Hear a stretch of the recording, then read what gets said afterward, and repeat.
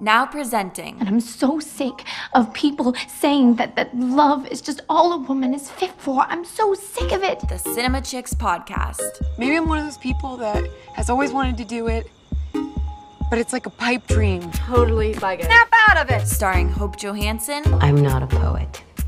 I'm just a woman. And Madeline Rancourt. Call me Ladybird like you said you would.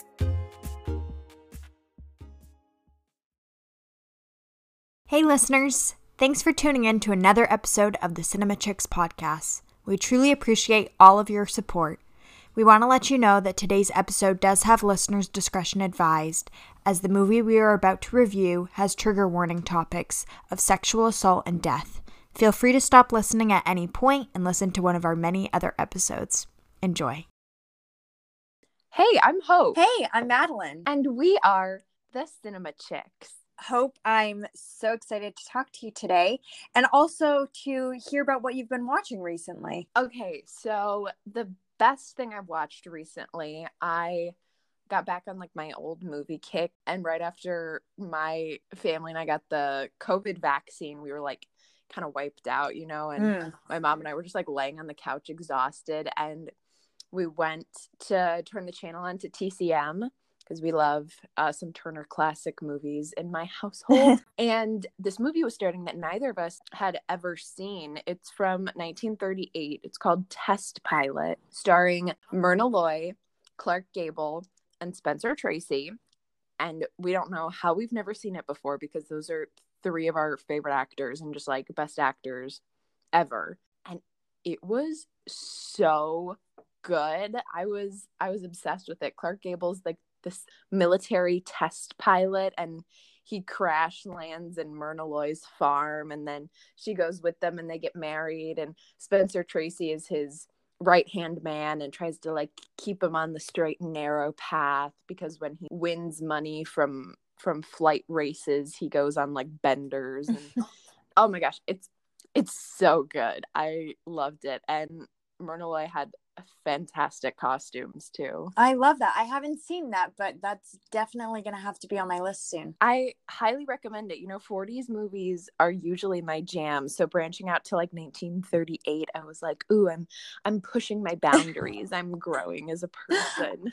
What have you been watching, Madeline? I love that. I have been sadly motivated to watch older movies because of Letterboxd, because they can like organize your movies based on when they came out. And when I do that, it's like really sad to see how little I have seen from like the past 50 years. Like everything is pretty current, which is okay, but I need to expand my movie watching palette a little bit more, I think. Yes. But I did that recently a little bit. I watched Funny Face, which loved so much.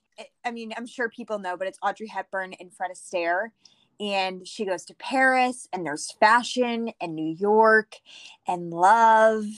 It's like all my favorite things tied into one movie, and just the aesthetic of it is amazing. It's a musical. There's dancing, there's singing. I loved it so much that I watched it, and then I was like, I need to watch this again. And I was talking to my roommate and I was like, have you seen this? And she's like, no, I haven't. And I mean, of course she knew what it was. It wasn't like, have you heard of this underground movie with Audrey Hepburn? It's nothing new, but I watched it with her immediately the next day, and I just love it. And I'm going home soon to see my family, and I'm going to be like, everyone sit down, we're watching this movie because it just makes me happy. It's a happy movie. Oh, I just really, really loved it. Have you seen it? I'm sure you have. I have seen it. I also adore Funny Face, especially Audrey's wedding dress. Oh, I know. And that movie is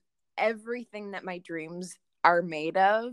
It is just a very aesthetically pleasing film, and it's just so sweet, and it does make you happy. The fashion in that movie is just so good. It's, you know, one of the big parts that's like, you always see photos of it, which so many moments when watching it, I was like, oh, I've seen this like when she's on the staircase in the red dress. Yes. I just loved that part. Oh my gosh, Hope. I could just gush about it all day when he's like, stand there. She's like, I can't stop. I don't want to stop. Oh, I just loved it. And she worked with Givenchy for that, which she worked with for, you know, most of her red carpet and films. Right. And I was so excited because I'm taking a fashion class this semester.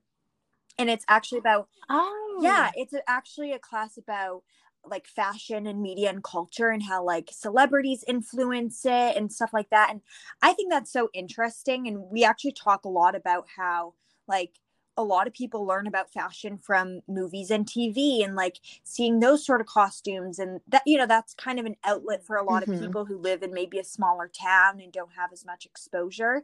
And I was looking at the syllabus, and towards the end of the semester, we're going to be watching Funny Face. So I'm thrilled. That's so exciting. I love that. And okay, have you seen like a lot of Gilmore Girls? Are you like a Gilmore Girls person? Yes. Okay, well, if you recall, in like season 6 or 7, when Lorelai and Christopher go out on a date and he rents that convertible and they watch a movie on the back of the barn, it's Funny Face that they watch. Oh, okay. Little connection there for you. I haven't seen it in quite some time, but I love that. I really love that. That's really cute. But other than that, recently I watched the movie that we're going to be discussing today, Promising Young Woman. I am so excited to get into this movie because, one, there's just a lot to unpack. And 2, I think it's one of the best movies I have seen in a long, long time. And kind of similar to I'm Your Woman, it sparked the filmmaker within me and inspired me to want to make more movies like this, you know, pushing boundaries, subverting expectations. Oh my gosh, I can't wait to get into it. Same. It's directed by Emerald Fennell. And written by Emerald Fennell. And it's starring Carey Mulligan, Bo Burnham, Alison Brie, Jennifer Coolidge, Molly Shannon. I mean, the cast, Laverne Cox, it's an amazing, amazing cast, all led by Carey Mulligan. But the ensemble of this is really, really strong, and it shows. Exactly, and it totally carries the film. I think the casting was done perfectly, and just the writing was perfect as well, because it's written in such an ensemble format. Even though it is about this one friendship, it takes a village to have this story be told, and they did it so well. For sure. The writing, like you were saying, was I mean, I don't even know how it could be written better. Maybe that's like me looking at it like through this like starry-eyed gaze, but I was on the edge of my seat through every moment because there were so many twists and turns. And I think that's really accredited to the character of Cassie was built really perfectly, of course, by Emerald Fennell's writing, but also Carey Mulligan's performance. This was a role, Hope, that like I think both of us as actresses could watch and was like, you could see the amount of work that she put into this. There can be an amazing performance, but it's like, that like just feels like second nature to them, which is great. But this really felt like just an extension of Carey Mulligan, and she has these amazing pastel nails and she's just tapping her fingers, which I mean is something that people will do like to deal with trauma and anxiety and like that, just those small details and this whole world that they created for her with these, like, it was almost young with pastels, and I mean it was just beautiful. I agree. I clearly saw all of the work that Carey Mulligan put in, and not in like a way that it's like, oh my gosh, she's trying so hard, but the performance was just so meticulous and so lifelike that, and it was so natural that you and I both know how much effort it takes to get a character to that point. So if Carrie's not winning awards for this, I'm going to start throwing hands up, ship myself to Hollywood and fight some people over that. I agree. I'll be right there with you. The movie starts off, Cassie, who is Carey Mulligan's character, she's 30 years old. She lives with her parents, and she dropped out of medical school. We don't really know fully why. She works at a little coffee shop cafe, and we see her going to this bar, and she picks up men because she will fake being like really, really intoxicated. And these men will pick her up and bring her back and take advantage of her. But then she'll reveal that she's sober, and she'll be like, hey, you're not a good guy. What are you doing? Do you even know my name? Do you know my job and stuff like that? And they're like, I'm a good guy, I promise. And she's like, no, you were taking advantage of me because you thought I was drunk. And now that I'm sober, you're stopping. And she does this continuously. And then after, she'll write in a little notebook. And we don't fully know why. But then later it's revealed that her best friend, Nina Fisher, who she grew up with, that she went to school with, was assaulted at a party while they were in medical school. So her motive to kind of do this and catch guys within the act is almost this revenge plot towards what happened to her and what happened to Nina. Yeah. It's so interesting to come up with this concept, but as a friend, I cannot even imagine how helpless Cassie feels in this situation. And this is like the only means she can find to prevent what happened to Nina from happening to other girls. And clearly she has done this time and time again, probably for years, looking at the size of her notebook and how used the pages are. It's really interesting. We see a couple different men that she tricks throughout the film, and it's so fascinating to see all of their reactions once she, reveals that she's sober. They like snap out of it so quick, and immediately they're like, I'm a nice guy. I was just trying to help you. It's like, help her what? Like, come on. Oh my gosh. It's so funny, but like sad funny because it's so true. And, c'est la vie, I guess. But at least we have Cassie's out there trying to prevent this from happening again. But back to Cassie's day life. She works at a coffee shop with her boss, played by Laverne Cox. And one day, a former classmate, Ryan Cooper, played by Bo Burnham, rolls up into the store, and he's like, oh, I recognize you. And she's like, okay, sure. Yeah, we went to med school together. And he's like, well, do you want to go out sometime? And she's like, what? No. And he is, really eager to go out with her. So eventually they do. And we get this little relationship budding as this fun side plot, which is super cool.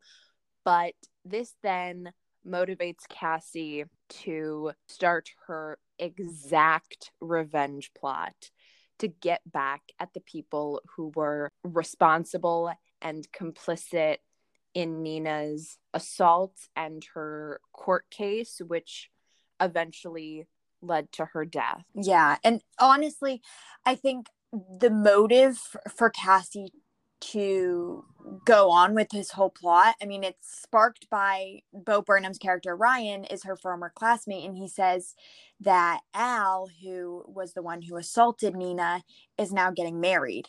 So the fact that he's moving on with his life, and Nina took her own life after the failed court case. So the first person that she starts with is her old friend, Madison McPhee, played by Alison Brie. And she takes her to lunch and she gets her drunk, and she gets Madison to pretty much start talking about it. And she is in disbelief, and she's like, well, why would I think about that? Like, that's in the past and stuff like that. And then when Cassie leaves, she goes over to a man and she has him take Madison up to a hotel room. But nothing happens there, but she just wants to scare Madison enough that when she sobers up, she's like, oh my gosh, was I with this guy? This scene is fantastic. I mean, Alison Brie was a hoot. I was obsessed with her performance. And it's really sad to think that people have so little empathy that they have to be put in these compromising and scary positions in order to understand how other people feel and in order to acknowledge the pain and the suffering that someone else went through. Right. And that's kind of what Cassie continues to do, is she wants these people to get to a vulnerable enough place where they can, in some sort of way, understand or feel for what happened to Nina. And the next person she does that to is Elizabeth Walker, who is the dean of the medical school. And she dismissed what happened to Nina. And when Cassie meets with her, she's like, oh yeah, Al just came here to give a speech, and oh yeah, he's doing great. And what Cassie did to Elizabeth is, before we see them meet together in her office, we see Cassie go to Elizabeth's daughter's school. And she picks her up by saying, oh, I'm going to do makeup for this music video. Do you know where it is? And Cassie knows that the daughter loves this certain band. So she knows that the girl's going to want to help her. And she's like, oh my God, I'll go with you. I won't tell anyone about this music video. I want to go with you. So basically, Cassie takes Elizabeth's daughter. In reality, she's actually safe and fine at a diner.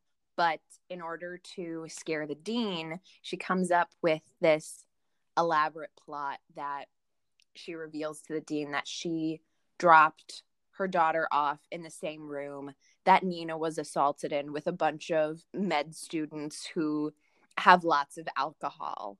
Right. So that's one of the ways that she gets to Dean Walker, by putting her daughter in that position and basically being like, well, how would you feel? Like, this is what happened to Nina. And that scene was so tense.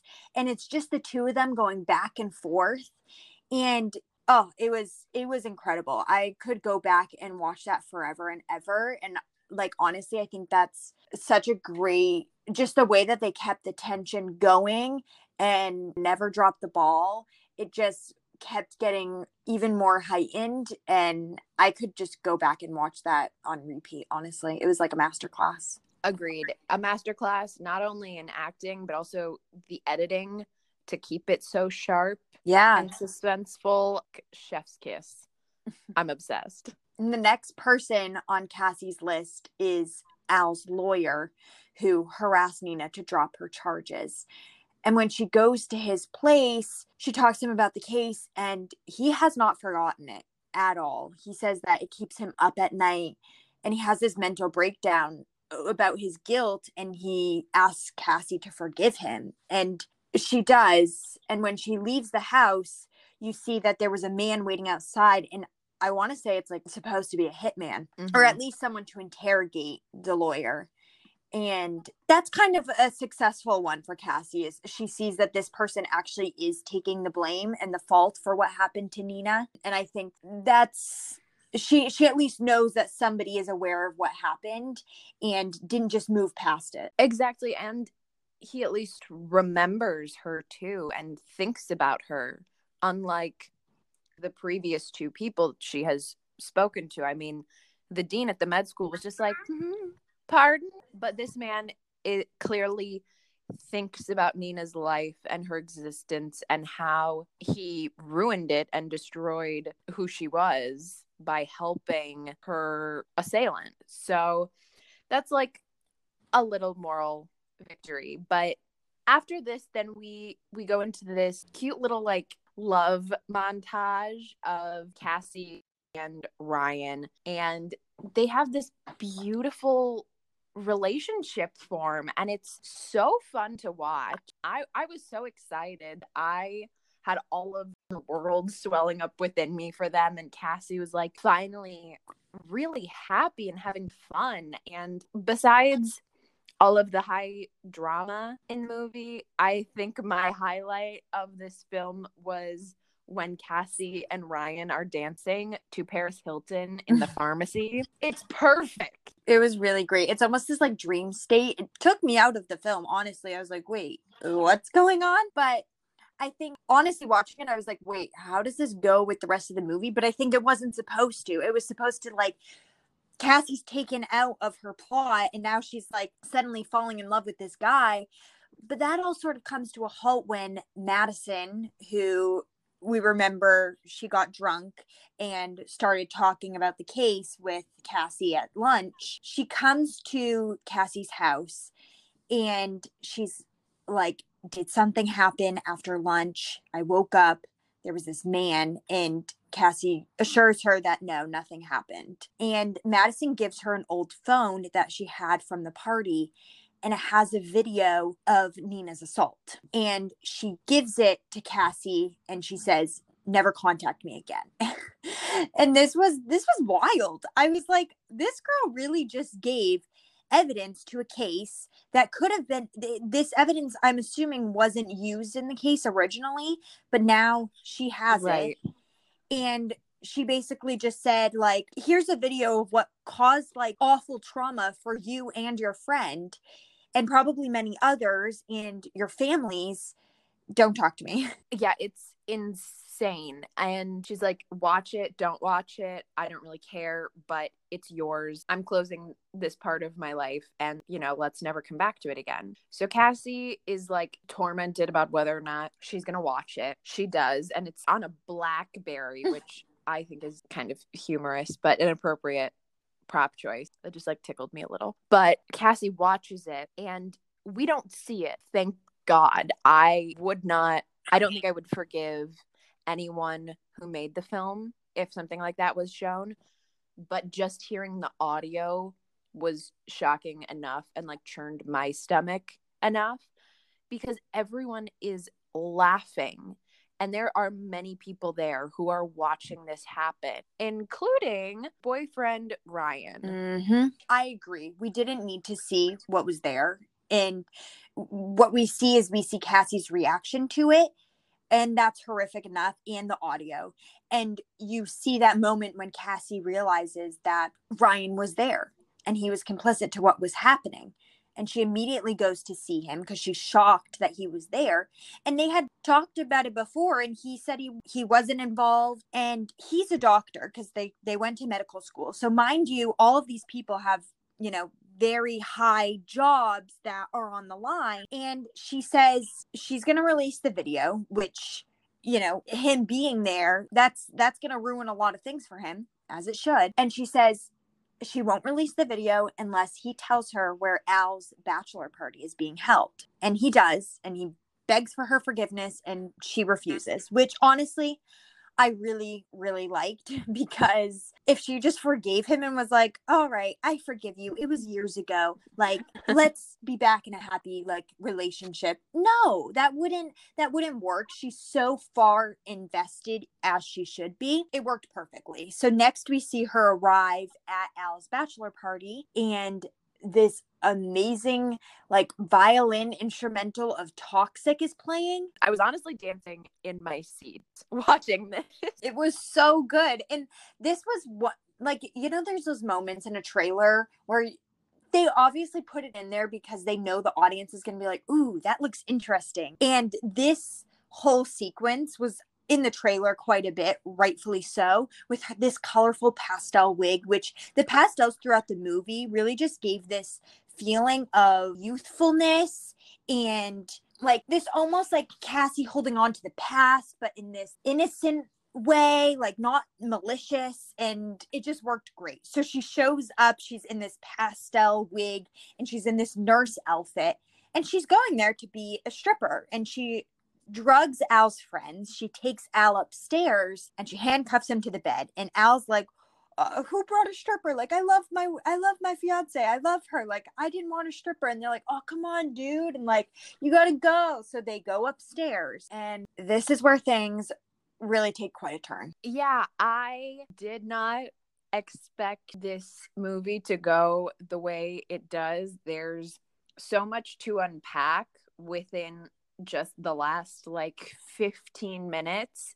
So in order to do that, we are going to bring in some special guests to help us talk about the end, our very first guest stars on the Cinema Chicks podcast. So let's welcome them. Hi, my name is Riley McCarthy. I'm a playwright, screenwriter, and actor, and I go to school with Madeline and Hope. And Tori. Hi, I'm Tori. I, of course, go to school with everyone. I am a playwright, a director, and an actor. I'm so happy to have the two of you joining us right now because there's a lot to unpack in this little chunk. We need all of the voices and opinions we can get, and I have the utmost respect for the both of you, so this is going to be really good. Madeline, where were we? I second that. I'm so excited to have both of you. We left off right around when Cassie goes up to the bedroom with Al. And like we said earlier, this is really where things start to take a twist.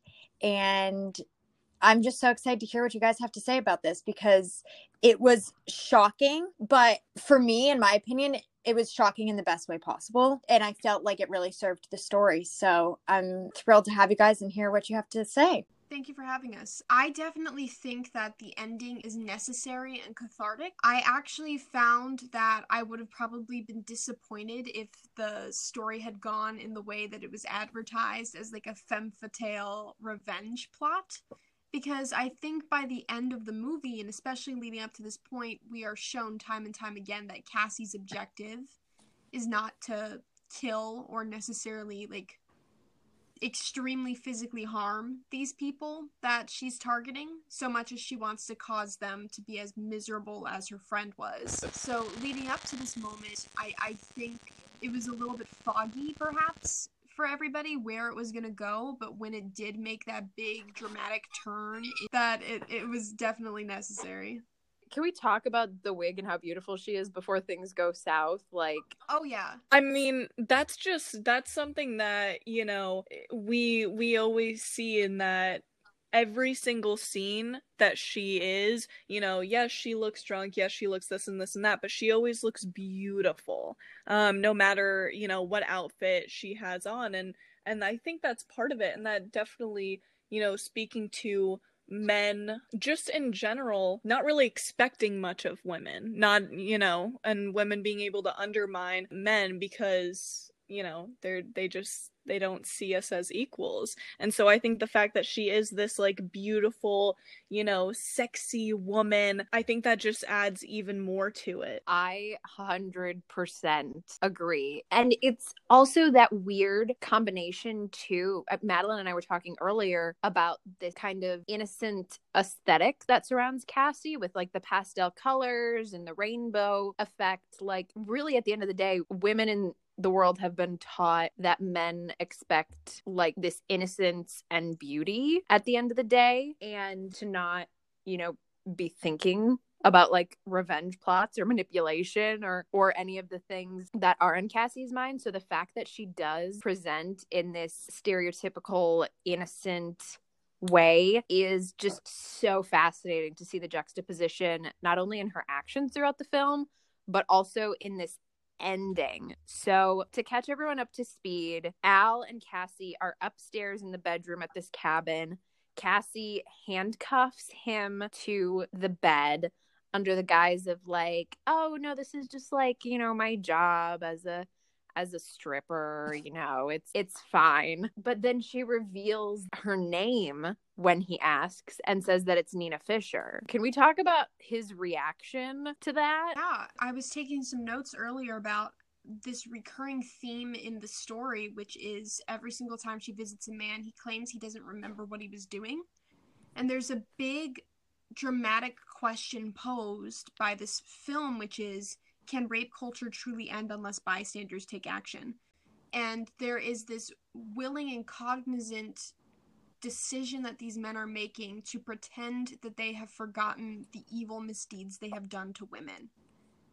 And when she comes up there and reveals her name and decides that she's going to carve Nina's name into his stomach, really that serves the purpose of causing him this helplessness and pain that Nina felt when he did such an evil thing to her. And she wants him to live with that guilt for the rest of her life. Now, I did also think it was really interesting that the hand he kills her with is the one he complained about being too tight. What do you guys think about that? Yeah, first of all, I love in the editing that we don't really get to see how he comes loose because we didn't need that. It's unnecessary.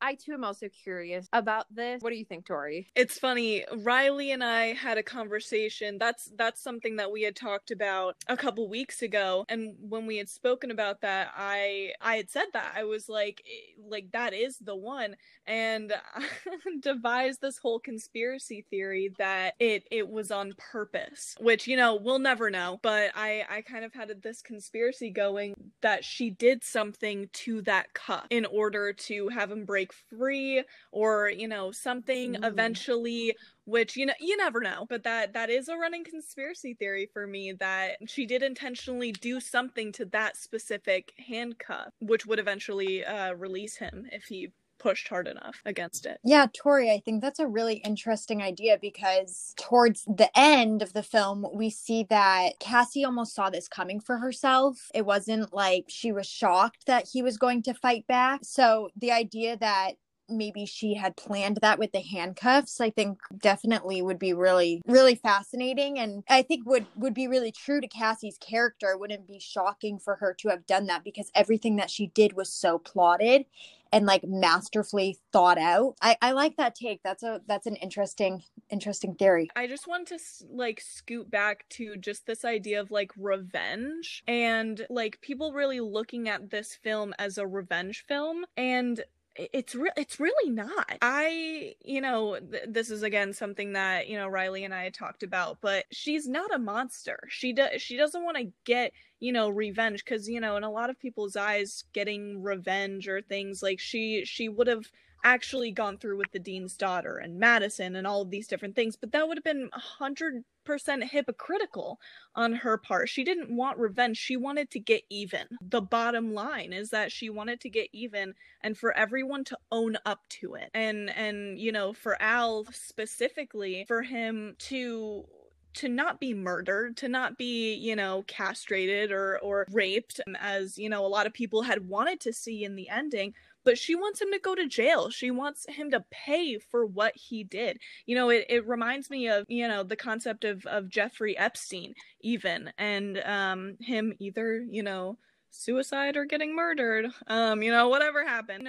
I view it, and a lot of people view it as that's too easy, and just killing him would be too easy. She wanted to get even is the bottom line. I think that also speaks to the beauty of it being written and directed by a woman, because I think the concept of revenge or getting even looks different on our parts. Like Cassie's revenge in this is getting people to remember her best friend and to always have her on their minds, because for so many years she wasn't. Absolutely.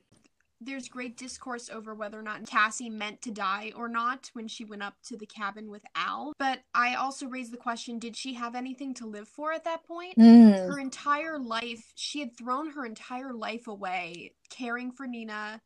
She threw her career away, her chances at love away. And obviously, with Ryan, I think that was the right decision. But it cost her her entire career and aspirations to care for her friend who would never get justice.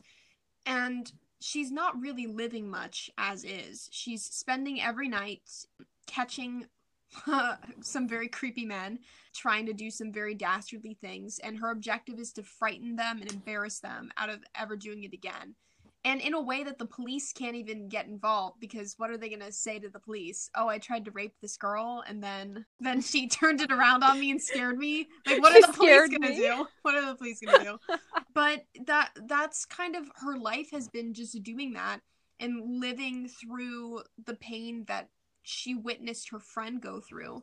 So ultimately, in dying, Cassie is set free. And that could be seen as feminist regressive, or oh, she has to die to be set free. But I think for this particular woman and this particular story, the only way that Cassie could find some meaning in her life was to move on and be with Nina.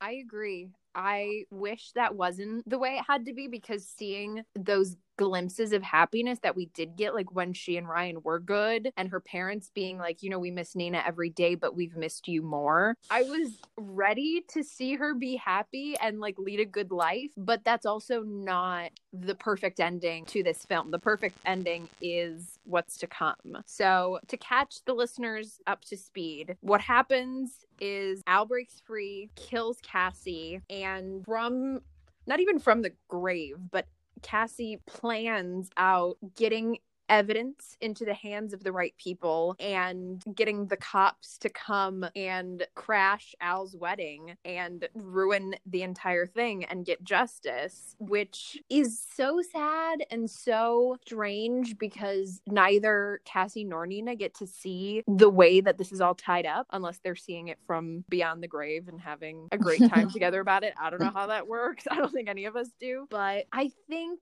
it is the perfect ending to this movie, and I think that's why it's like a 5-star movie in my book. But I'm curious to hear about the writer's perspective from this. I think one of the most important parts of this film, which can only be achieved if Cassie dies, is this conversation that Joe and Al have immediately after she dies.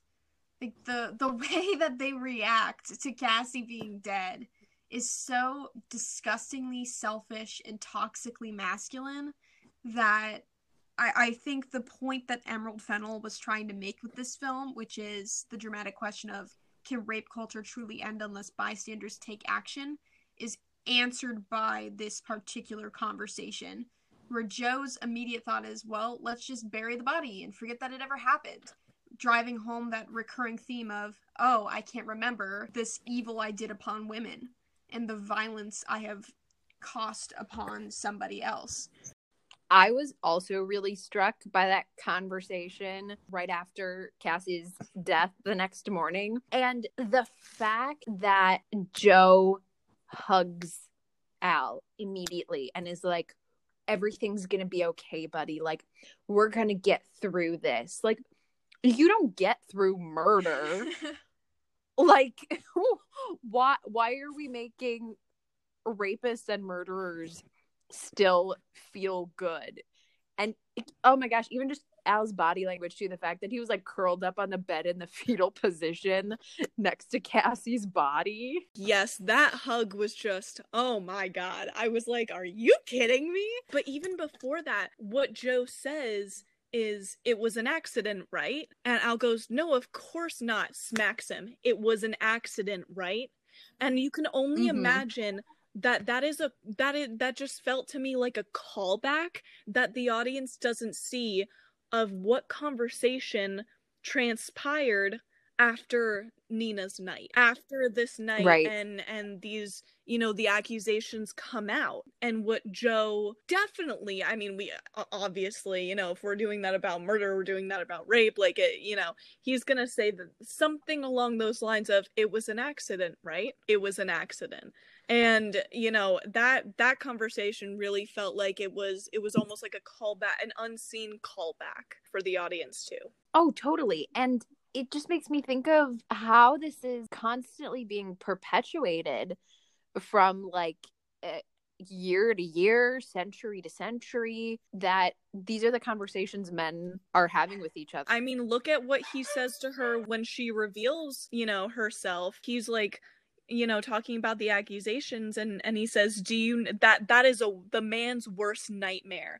That is a man's worst nightmare, is to have these accusations. And she just looks at him and goes, and what do you think a woman's worst nightmare is? To dispose of her body afterward. They essentially, Al and Joe just set it on fire. They make this huge fire. But I think there are so many moments after that happens that are so important. Mainly when the detective goes to see Ryan and he's like, you know, I know you're involved, yada yada yada, and Ryan's like, you know, he has this choice. He has this choice where he can come clean and, you know, give up this evidence and he knows what happened. He can guess. He's a smart guy. And yet, you know, the detective says, do you think like she could have hurt herself or like something like that? And Ryan goes, yes, I do. And I think that, you know, that even though it's maybe like a 2-minute, like in terms of writing, it is key elements like that that just make the movie. There are so many moments like that. And I think this movie is just absolutely beautifully written because, you know, it's one of those ones where it doesn't spoon feed the audience and like give all the information, but it makes them follow it along. And with those little things, it's like going along and picking up these breadcrumbs and figuring it out. So I think the movie as a whole, but especially the ending with those key scenes, was just beautifully written. In the end, Nina and Cassie are both winners by the end of the story, simply because Cassie attains her goal at the end, which is not only is he going to face consequences for his actions, but he's going to have to live with them too. And the fact that their solution to getting rid of all of this is to burn Cassie and all of her belongings that she had with her. Like, talk about like disregard for human existence. The thing that really bothered me about the fire is the moment where we see Cassie's hand is kind of like out and we see, you know, the colors and the nail polish and everything. And Joe goes over and he just kicks the hand in. I like almost threw up watching that, not gonna lie. Absolutely so sickening. Yeah, just as if it were another piece of firewood, as if it were nothing. Exactly. Yeah, he really did kick it like, oh, the fire's like dying out and like put more firewood. It was disgusting, but I like oddly, like from a film perspective, I loved that they put that in there because they put so much emphasis on her painted nails and she had those in every scene and I loved it. And there were a lot of close-ups of her tapping her hands and stuff. And to see that just was like, wow, like that's really the person that we've been watching this whole time. Yeah. I feel like sometimes when like they kill off a character, it can be easy to distance yourself, but that was like, shit, that's a person in there. And the fact that like Joe did that, it really spoke to his character and how he just didn't really like, he was like, we got to move on with this day. And they continue to move forward. They go to the wedding reception. Yes. Oh my gosh. I'm obsessed with the editing in the very end sequence too. The cutting back and forth between like the wedding and the cops and the lawyer and everything that's going on. I like, talk about pacing. I agree. The pacing in this film, I feel like, was done so well. There was never a moment where I was like, you know, there's some movies where I've watched and I'm like, oh my gosh, we've been on this scene for a while. And it kind of feels like I'm good. Like I got the gist of what's going on in this moment and nothing's really happening. But I felt like every moment was so packed with something that really gave value to the film. And it wasn't, I don't know. I honestly would be really interested to see like if there are any deleted scenes or like a director's cut, because I just feel like the editing was really, really well done and it kept the story flowing in such a great way that kept the audience interested in the story, but it didn't feel too like, oh my gosh, back to back to back moment where it felt too forced. There were definitely like a good mix, but I would be interested to see what was cut, if anything, what Emerald Fennell would have done with maybe the editing. That is super interesting. I know, because it is so sharp. But again, the only moment of breath we do really get is that pharmacy dance party. Oh, I love the pharmacy I'm obsessed with that scene, party. by the way. I love that scene. I am obsessed with that scene. Oh my gosh. But like, that is the only time that time like drags on and drags out for like a full song and we're just like living in that moment. That scene is so important, and for us to feel that scene is like, you know, like living in that moment is so important because, you know, Cassie just wants to live in that moment. And finally, you know, at first she's embarrassed because she's like, why are you singing this song in this pharmacy? Like, you're embarrassing. And then she really like lets go. And that's gotta be the first time since med school that she herself has just felt any sort of just release. Yeah, I thought that scene was so important to her arc. how interesting it is that the word rape is not used once in this movie. Yes. Like, 100%. the first time through, when we're in that scene with her and Al, and she's like, you did what? And then she's like waiting for him to say the word, and it never comes. And then I watched it through the second time, and I was like, oh my god, no, it's like, I'm not going crazy, it's never said. That is just mind-blowing. But this was like, it was the perfect ending to me with this reception, because we see at this moment that it's revealed that Cassie gave that lawyer the phone that had the video of Nina's assault, and the information starts going everywhere, and in result, the police find remains that are burned, which a dog is like sniffing it, and I enjoyed the dog saving the day there. And there was this great, I don't know what word I want to use, but like just ruining of this happy moment, like a wedding and a reception. And it's such like a hippie wedding and it's like outdoors, and I don't know, it just seemed very interesting, but it's supposed to be this happy moment. And the police come like storming in and arresting nearly like everyone there, because pretty much all of Al's like friends from college were involved. And then Ryan is at the wedding, and he starts getting texts from Cassie, and he's already been talked to by the police about this. And these were scheduled texts from Cassie, which I didn't know if that was a thing, if you can schedule texts. I didn't either, but I loved it. I mean, I know True. you can schedule emails, but I didn't know that was a thing for text too. Exactly. But you know what? I don't care. I was into it. Yeah, It worked. I think you can on Samsungs, I'm pretty sure. And that was the type of phone that they had. Yeah. So, and even if it's not a real thing, amazing. I mean, it worked for the film. And I like to think sometimes, like, you know, in a film or in theater, time doesn't maybe work in the same way as our universe. You know, it's like this own, I mean, yes, this is based in reality, but, you know, maybe in this world of promising young women, you can do scheduled texts.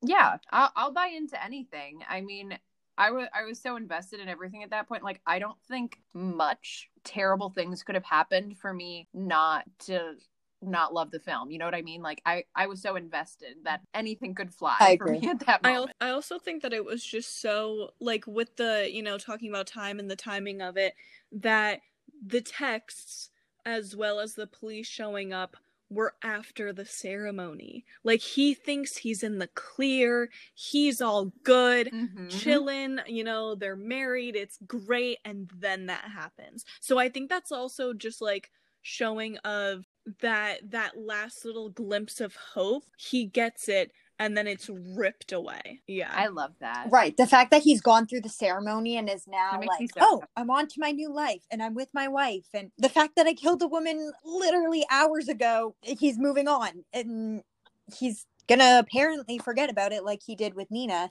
And I loved this ending. And the fact that the scheduled texts from Cassie are signed with her and Nina's name. I don't need to be like satisfied with every ending of a film, but this was, to me, it was very satisfying, and it was not the ending that I was expecting. And when it did happen and Cassie was burned, like, I was devastated because I was really, really rooting for her character, but I was honestly happy for her in the end because I felt like this is what she wanted. Now she's with Nina, and like Riley was saying, I don't know what else she was going to have to live for. And I think it worked perfectly. And obviously, here we are talking about it. I mean, we had two of our friends who thought this ending was so interesting, rightfully so, that they wanted to join us today. So, I mean, to Emerald Fennell, I think she did her job amazing. She got audiences to be talking about it. And it just, in a way, it breaks my heart because I just think of if I saw this in theaters with friends, like just that energy of like when there's a crazy ending that kind of puts a spin on the like what the audience was expecting, just that feeling of leaving the theater and people that you don't even know, you're all turning to each other like, oh my God, that wasn't what we expected. And wow, that was such an interesting ending. And I mean, to anyone who's interested in seeing this film, like, I mean, I would honestly just watch it for that twist at the end. I felt like the writing and the directing and the acting, it all just came together beautifully. And I just hope that this continues to get the talk that it deserves, even though it didn't have the chance to have a theatrical release, and throughout the award show season that it gets the recognition that it deserves. Yeah, amen. I mean, that's the perfect way to summarize this. And I want to know what is in people's heads that, like, the people who didn't like this and didn't like the ending, because after seeing the movie, I immediately went on Letterboxd to write my review, like, you know, every good film person. And let me tell you, there are some scathing reviews up there, like hating on this ending and saying that it's like cheap and anti-feminist and like a bunch of really kind of bad things. And like, just to play devil's advocate, like, how do you think those people's minds work who didn't like thoroughly enjoy this and don't recognize the genius? I genuinely don't understand, and I'm looking at it right now. Like, I just think maybe it went over people's heads. Like, how did they not understand? One person here on Letterboxd says, I don't know why I watched this. It's really not my type of movie. Sorry, I'm reading it with a bit of sass because I'm angry at this person.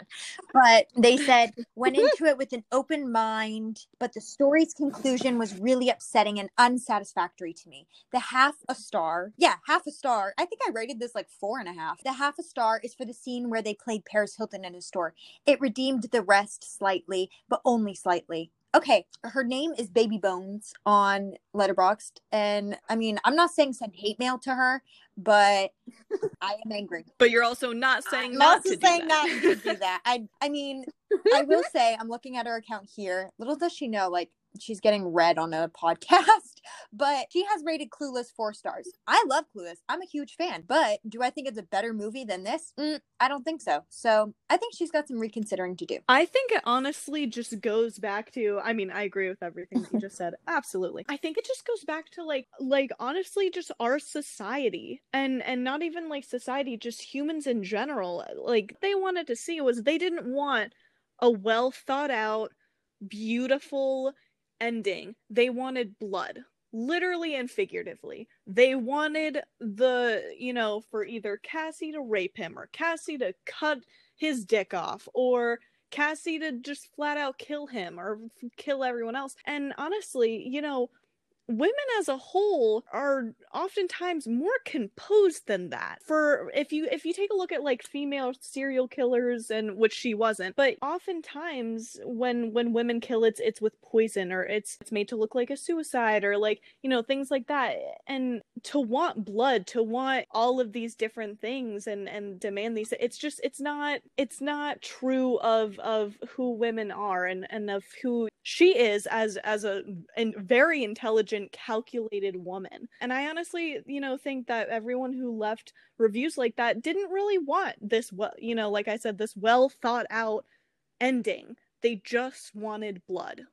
Exactly. Here is a prime example from another Letterboxd review I just found. This is just a snippet of it that perfectly points to what you were just saying, Tori. And I quote, marketed as a potential slasher rape revenge flick with no delivery, no catharsis. The wool has been pulled over my eyes. I truly can't with this film. That makes me so angry. That's just obnoxious.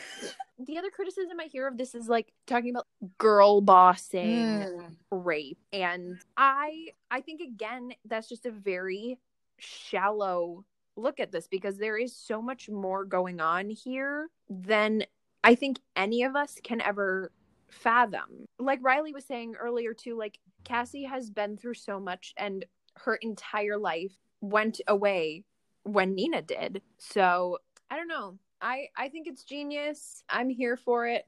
I support it till the end of time. Emerald Fennell, if you need like someone to clean your toilets, please call me. I think it's really interesting too, like, that people are calling or saying that this isn't like a feminist play or like it's not supporting or it's not supporting women's rights or things like that. And that's just wrong.